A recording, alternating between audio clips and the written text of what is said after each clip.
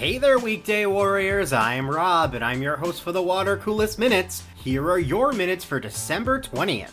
US markets were down yesterday. The Dow skid 1.49%, the S&P 500 dropped 1.54%, and the Nasdaq fell 2.17%. And now onto the headlines. Fed Chair Jay Powell and the FOMC announced plans to raise the federal funds rate by 0.25%.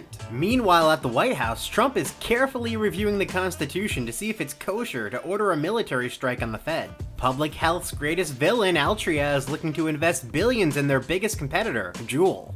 The deal would double Juul's valuation from just a few months ago, showing that they're growing up about as fast as their target teen market. Pfizer and GlaxoSmithKline are combining their efforts on the consumer drug market for products like Advil and Excedrin. The two will look to spin off that business as they focus on prescription drugs, which are more lucrative. You would think the volume of consumer products would outweigh the prescriptions, but you've never seen my stepmother when the Xanax wears off.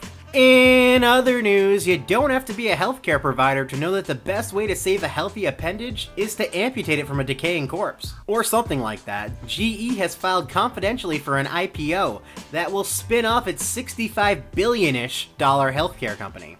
Anyone else starting to get the feeling that Zuck might get some sick masochistic pleasure out of self-destruction? A biting New York Times article claimed that the book was allowing more than 150 companies to access more user data than it disclosed.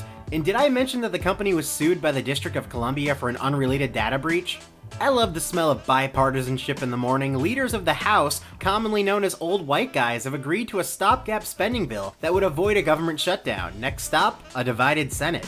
What a time to be alive. A company whose business model is running an online scrapbook consisting of pictures taken of stuff at craft fairs and garage sales has filed for an IPO with an expected $12 billion valuation. That's right, Pinterest is going public. That's all for today. Head over to thewatercoolest.com to sign up for the daily email newsletter. And remember, work might suck, but you don't have to. Later.